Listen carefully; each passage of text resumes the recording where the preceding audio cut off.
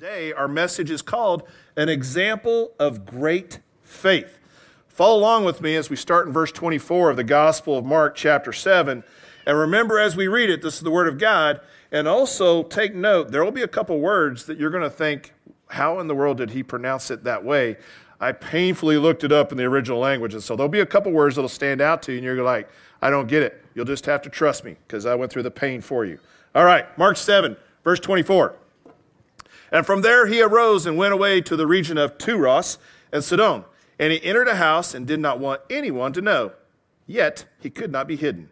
But immediately a woman whose little daughter had an unclean spirit heard of him and came and fell down at his feet. Now the woman was a Gentile, a Syrophoenician by birth, and she begged him to cast the demon out of her daughter. And he said to her, Let the children be fed first, for it is not right to take the children's bread and throw it to the dogs. But she answered him, Yes, Lord. Yet even the dogs under the table eat the children's crumbs. And he said to her, For this statement you may go your way. The demon has left your daughter. And she went home and found the child lying in bed and the demon gone. Let's pray. Father, we thank you for your word. And today it is my prayer that we let the word do the work. Help me to get out of the way of your precious word. And may you work in hearts of men and women today. And for those who are here today with heavy hearts, I pray that they'll be encouraged by this woman's great example of faith. And for those who are far from you or still don't know you, I pray today you would reveal yourself to them and that today would be the day of salvation. We ask all this in the mighty name of Jesus. And the church said, Amen, church. Years ago, I had the privilege of briefing several generals and a lot of high dignitaries on an operation that I was leading in Afghanistan. And as I was sharing the different course of action options, they all started murmuring amongst themselves and talking and had a lot of opinions until the 4-star general that was leading the discussion put his fist down on the table as loud as he could, and he said, Listen to him, meaning me. He's the only pig at the breakfast table. And I have to admit, I was a little bit offended. I thought I put on a little weight, but I didn't realize that I was to be called a pig in front of such important people. But as I listened, I realized it wasn't an insult, but what he was trying to elaborate for those who would be in D.C. sipping lattes was that I was actually going to Afghanistan, and I was actually going in harm's way, so he wanted them to listen to me. I share that story with you today because this text on the surface is a little bit offensive. But as we dig deeper, you'll realize there's a lot more going on. So be encouraged. Now remember that Mark is in Rome as he writes this gospel. Mark is writing from Rome, and he's writing an account of the life and death and resurrection of the Lord Jesus Christ for Gentile readers primarily. Now we know it is extended to everyone, but his primary goal is to write for the Gentile world. Mark knows he must communicate this gospel, that salvation extends to the whole world. You wouldn't get that message if you just talked to the Jews of the New Testament times. Our story from Mark finds a woman in a situation that seems hopeless. Perhaps you can identify with her today. Maybe your current situation seems hopeless too. I want to encourage you to listen to her story and note her example of great faith. She didn't make any assumptions about God, nor did she think that he would give her everything she asked for. Even so, she approached him knowing that he is good, and she placed her faith in him. You might even say that she got it right because Jesus said so. If you heard the message from last week, you'll recall we studied Mark 7, 1 through 23, and there is a tension between that story and the one we just read. Let me recap Pastor David's message as he shared about the 5 dangers of empty religion. The first point he shared is that they elevated their thoughts and traditions above God's word. The second point was that they performed religious action for themselves apart from spiritual affection for God. The third point is that they see uncleanness in others that they refuse to see in themselves. The fourth point, they ultimately thought they could make themselves clean. And the fifth point, and this is the ouch, we are them. From this past message, we learned Jesus confronts his opponents and disciples about what defiles a heart. Today, we'll observe Jesus delivering the unclean daughter of a humble Gentile woman, even though the Jews would have considered both unclean. Mark's placement of the woman's story right after the discussion of clean and unclean provides a clear example of Jesus' disregard of the concept of defilement. What's fascinating to me is that the disciples don't understand, but the woman displays humility and understanding that they don't have yet. It's also an incredible example of the contrast of the unbelief of religious leaders of that day. Not only does Jesus address the difference between clean and unclean, but he also helps his disciples with their ancient prejudice against Gentiles. So before we explore each verse from our passage, let's look at some important background information so we'll better understand the scene that is set before us. I believe the story of Jonah is a good example of the hostility from a Jewish religious leader who would, rather than declare the message of salvation from the one true God, went the other way in disobedience. And if you've grown up in church, you know the story of Jonah. But why? Because Jonah feared the Ninevites, better known in VeggieTales as the fish slappers. They might repent and benefit from God's grace. Jonah hated the ideal of salvation for the Gentiles, then, just as Jewish leaders rejected it in the day of Jesus.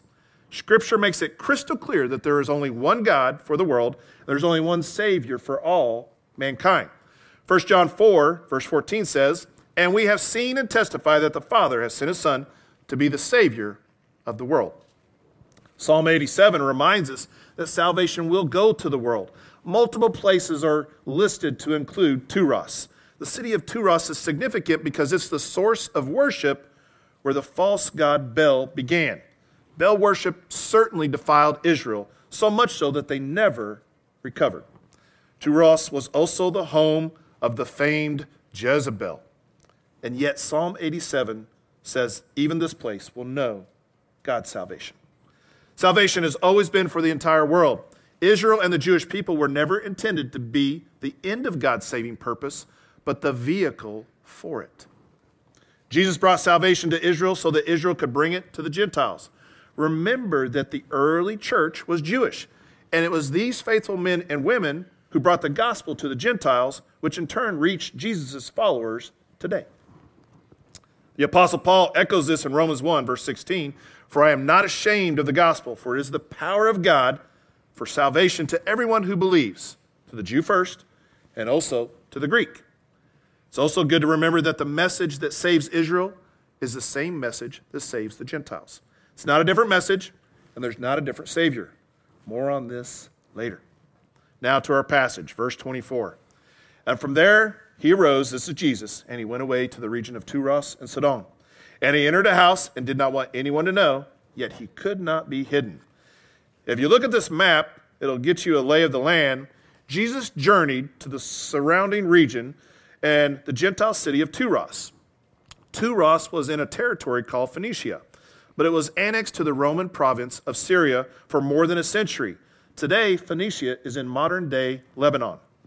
The land God had promised to Abraham and his descendants included this fortified city with its excellent natural defenses. Unfortunately, the Israelites failed to take it, so Turos became sometimes ally and later a hated enemy. The early historian Josephus describes the people of Turos and Sidon as notoriously our bitterest enemies. Verse 25. "But immediately a woman whose little daughter had an unclean spirit heard of him and came and fell down at his feet. Now the woman was a Gentile, a Syrophoenician by birth, and she begged him to cast the demon out of her daughter. The woman whose Gentile roots are evident in Turos came to Jesus to heal her daughter. Despite her history, she came to him like any parent who wanted healing for their child. Mark uses the catchword immediately to capture our attention to the important event taking place. She fell down at the feet of Jesus, a sign of respect and deep, deep sorrow. The only other time in Mark where one falls at the feet of Jesus is in reference to Jairus. The stark contrast between a Gentile woman and the president of a synagogue couldn't be much greater. Yet both recognize their great need in front of our great God. It's also a picture that salvation is for the Jew and Gentile alike. The word begged in verse 26 is a verb that indicates repetitive action. To get a better picture of this scene, turn to the Gospel of Matthew 15, and verses 21 through 28, we'll read the parallel story here. And Jesus went away from there and withdrew to the district of Tyros and Sidon. And behold, a Canaanite woman from that region came out and was crying, "Have mercy on me, O Lord, Son of David. My daughter is severely oppressed by a demon." But he did not answer her a word.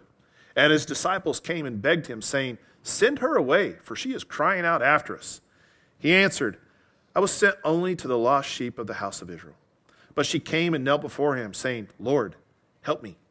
And he answered, "It is not right to take the children's bread and throw it to the dogs." She said, "Yes, Lord, yet even the dogs eat the crumbs that fall from their master's table." Then Jesus answered her, "O woman, great is your faith. Be it done for you as you desire." And her daughter was healed instantly. Looking at both accounts, it becomes clear that the woman didn't get the answer she was hoping for right away. Remaining some distance away, she cried out for mercy. Apparently, her crying was loud enough that it caused the disciples to whine to Jesus. You might say they would qualify for some sensitivity training today. Although they asked Jesus to send her away, it's important to recognize he did not. You see, Jesus had a plan not known to any man that would soon take away her pain and sorrow. His teaching not only worked for her good and for her daughter, but also for his disciples. The story reminds me of Elijah when he asked God to raise the widow's son from the dead in 1 Kings 17. Some things that are interesting about this story is that, one, this is the first person raised from the dead in the Bible, and it's a Gentile. Secondly, it's from the same area where the woman from our story meets Jesus. I think it's fascinating. Now back to Mark 7. He said to her, "Let the children be fed first, for it is not right to take the children's bread and throw it to the dogs." It's important to notice that Jesus welcomed the woman's persistence, and it helps in understanding his initial response. Jesus loves Gentiles, for they are his creation, and they're made in his image too. If you're like me, the first reading of this verse is a bit shocking, especially if you're like me and you're a Gentile. What we must remember is this was a common word used to describe Gentiles by Jewish people in the day of Jesus.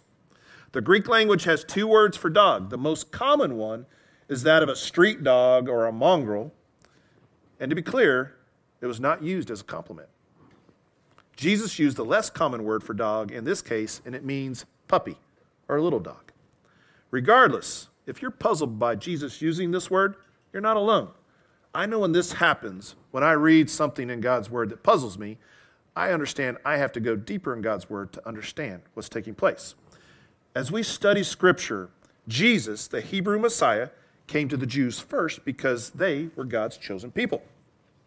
They were to be his vehicle to reach the rest of the world. It would be wrong for Jesus to ignore his children, Israel, and give food to the pet Gentiles under the table first. This makes the woman's response even more insightful. She took the Lord's metaphor and reminded him that even the puppies get crumbs from the children. She also noticed that Jesus said, "Let the children be fed first." She must have noticed that seconds were coming. Her example of faith is beautiful, her persistence is full of grit, and her humility is to be modeled. Here is a mother who fights desperately for her child. Side note, one of the things that I love about the Bible is that it's true to life. Here's a picture of a loving mother who would do anything for her child, not unlike many of the mothers that are present here today. Do you want to see a picture of strength? Look at a mom caring for her child. I have some wonderful memories of how my mother cared for me. I have some wonderful memories of how my wife cared for our children. I pray all moms will be encouraged by this passage today and notice that a woman is being highlighted as the first person who had great faith by Jesus Christ. Nowhere in this story do we see that the mom doubts the goodness of God. She knows he will do what is best for everyone, including her child.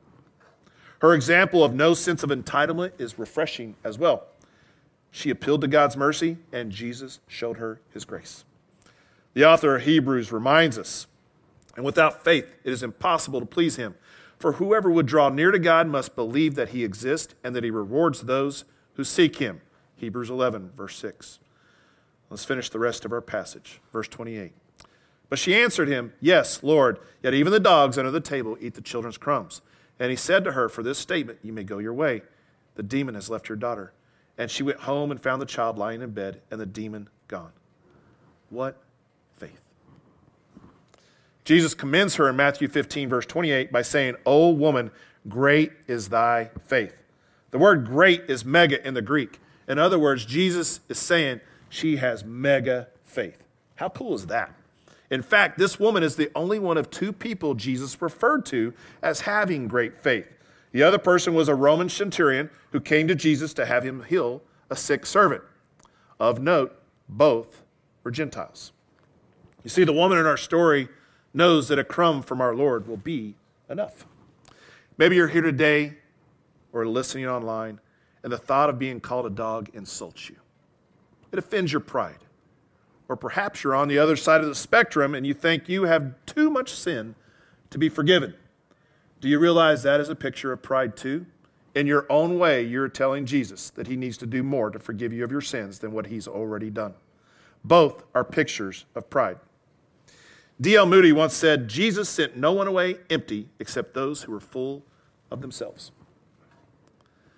I will tell you, one of the greatest joys I have in ministry, and even while I was active duty and going back to being a teenager, is I consider myself nothing but a beggar who has found the bread, letting other beggars know where the bread is at.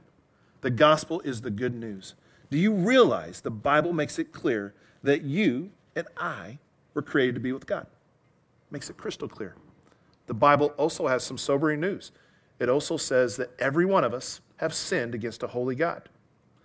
Now that's pretty easy to kind of own up to, right? The hard part is a lot of us, especially in the Western world, think we can remove our sins by doing good deeds.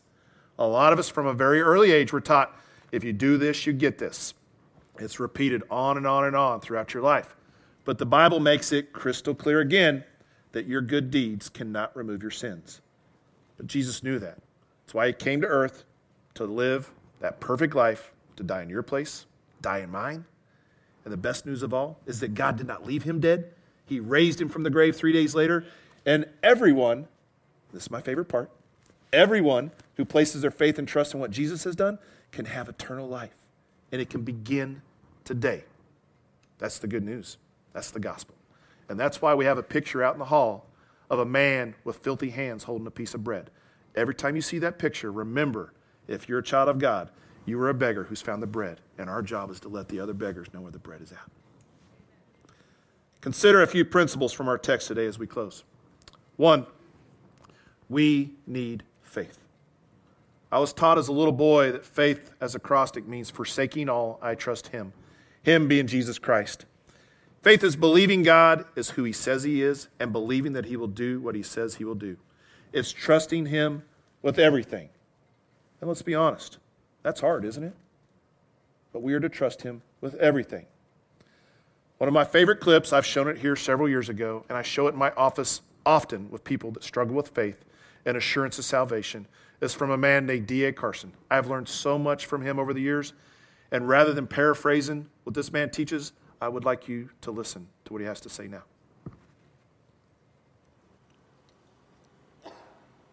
Picture two Jews by the name of Smith and Brown, remarkably Jewish names.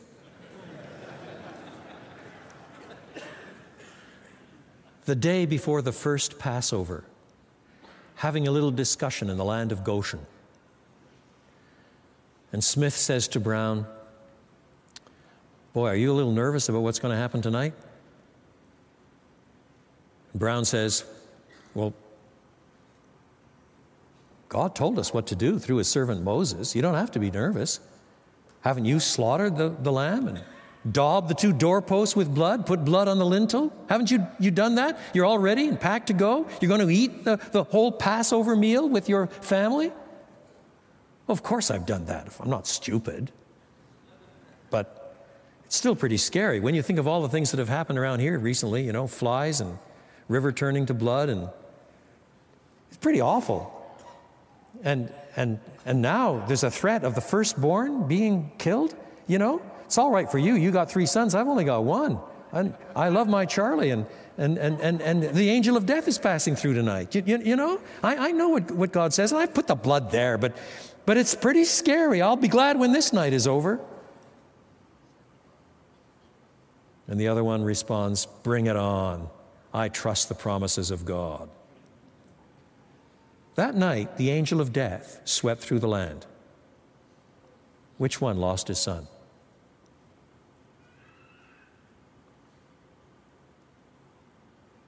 And the answer, of course, is neither. Because death doesn't pass over them on the ground of the intensity or the clarity of the faith exercised, but on the ground of the blood of the Lamb. That's what silences the accuser. The blood silences the accuser of the brothers as he accuses us before God.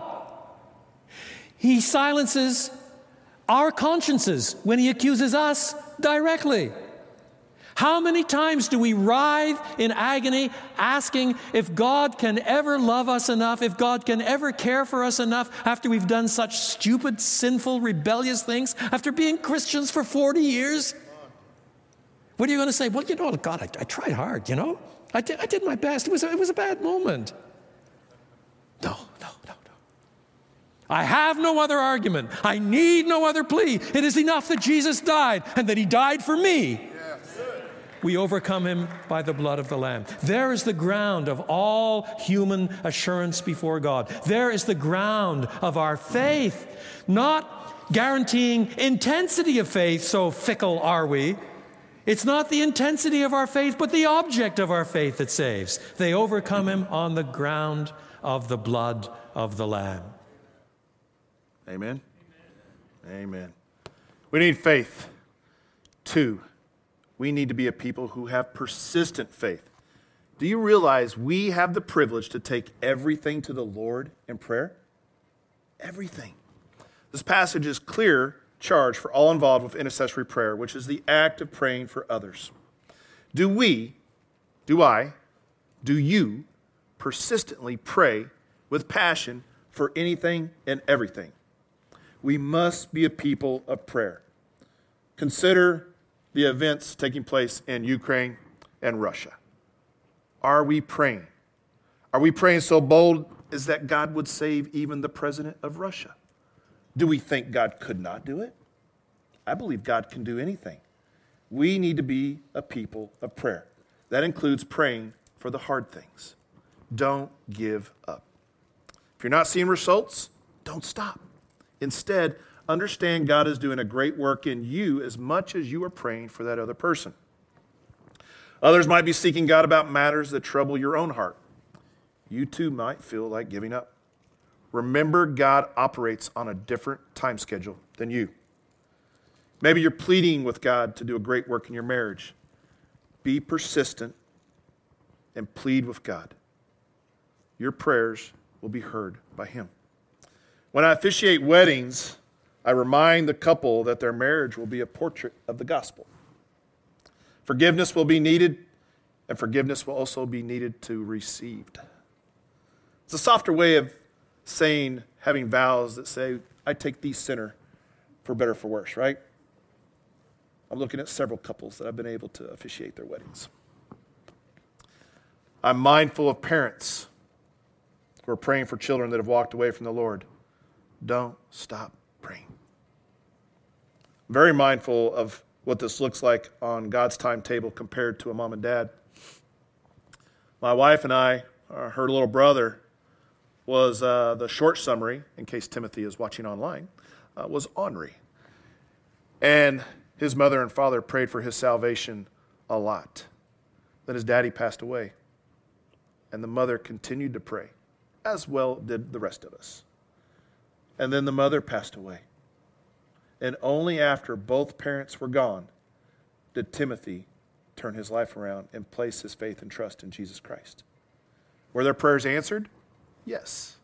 Was it on their timetable? No, I don't think so. But it was on God's. And the end result is they'll get to spend eternity forever together because God was faithful in those prayers. 3, we need humility. You'll notice the woman from our story showed no entitlement. I'm sure a great deal of her life was one of hardship and being a person who was ignored. Yet she sought mercy from God.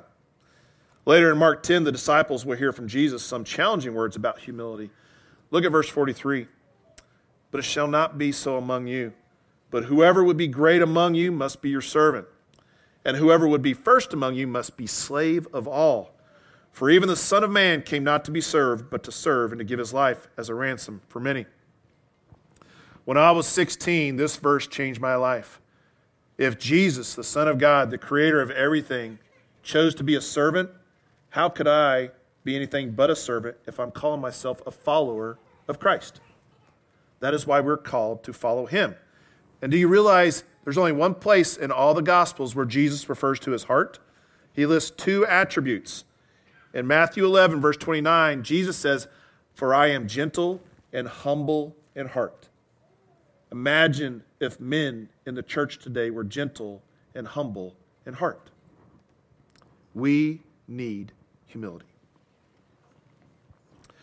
Our story today from God's Word not only gives us an example of great faith, but I believe it challenges God's children to not set limits on what God can do. Instead of seeing obstacles when trouble comes our way, we need to train our hearts to see opportunities to glorify God. This is important. Hear it again. Instead of seeing obstacles when trouble comes our way, we need to train our hearts to see opportunities to glorify God. Do you realize today might be the day when God's peace replaces your pain? Bring your needs to him. Bring it with faith that he will hear you. Know that God loves you. I realize some of you might still be thinking, Todd, you have no clue how big my problem is. You're right. I don't. But God does. As we close, consider just a glimpse from God's Word of what he can do. I want you to see Moses at the edge of the Red Sea with Pharaoh's army closing in, stunned, trapped, and yet what happens? God makes a way. See little David trust God to take down a giant when everyone else is hiding in fear. See the multitudes that need to be fed with a few loaves of bread and a few fish, and they turn to Jesus, and everyone has enough. See the disciples in the boat with the storm raging all around them. They're scared and they turn to Jesus, and he calms the sea. See a woman caught in adultery. She turns to Jesus, and she's forgiven. See Jairus as he turns to Jesus to save his daughter, and he raises her from the dead. See Mary and Martha as they come to Jesus with Lazarus, begging the Lord to save him, and Lazarus lives. Can you see the shame of the leper, an outcast, alone, and he turns to Jesus, and he is healed? Do you see the blind man who meets Jesus? He can see. Do you see the deaf man? He can hear. Do you see the crippled man? He can walk. Our Jesus can do anything. See Jesus on the cross. He dies. He's put in the ground. 3 days. 3 very lonely days. It's dark. It's hopeless. And then he lives. Our God can deal with big problems. May we be a people that go to him with those big problems and trust him for big results. My friends, if God can do these things, and it's but a small sampling from Scripture, think of what he can do for you with your problems today. Our God answers prayers. He can save anyone, and he can take the broken, and he can make it beautiful. Let's pray.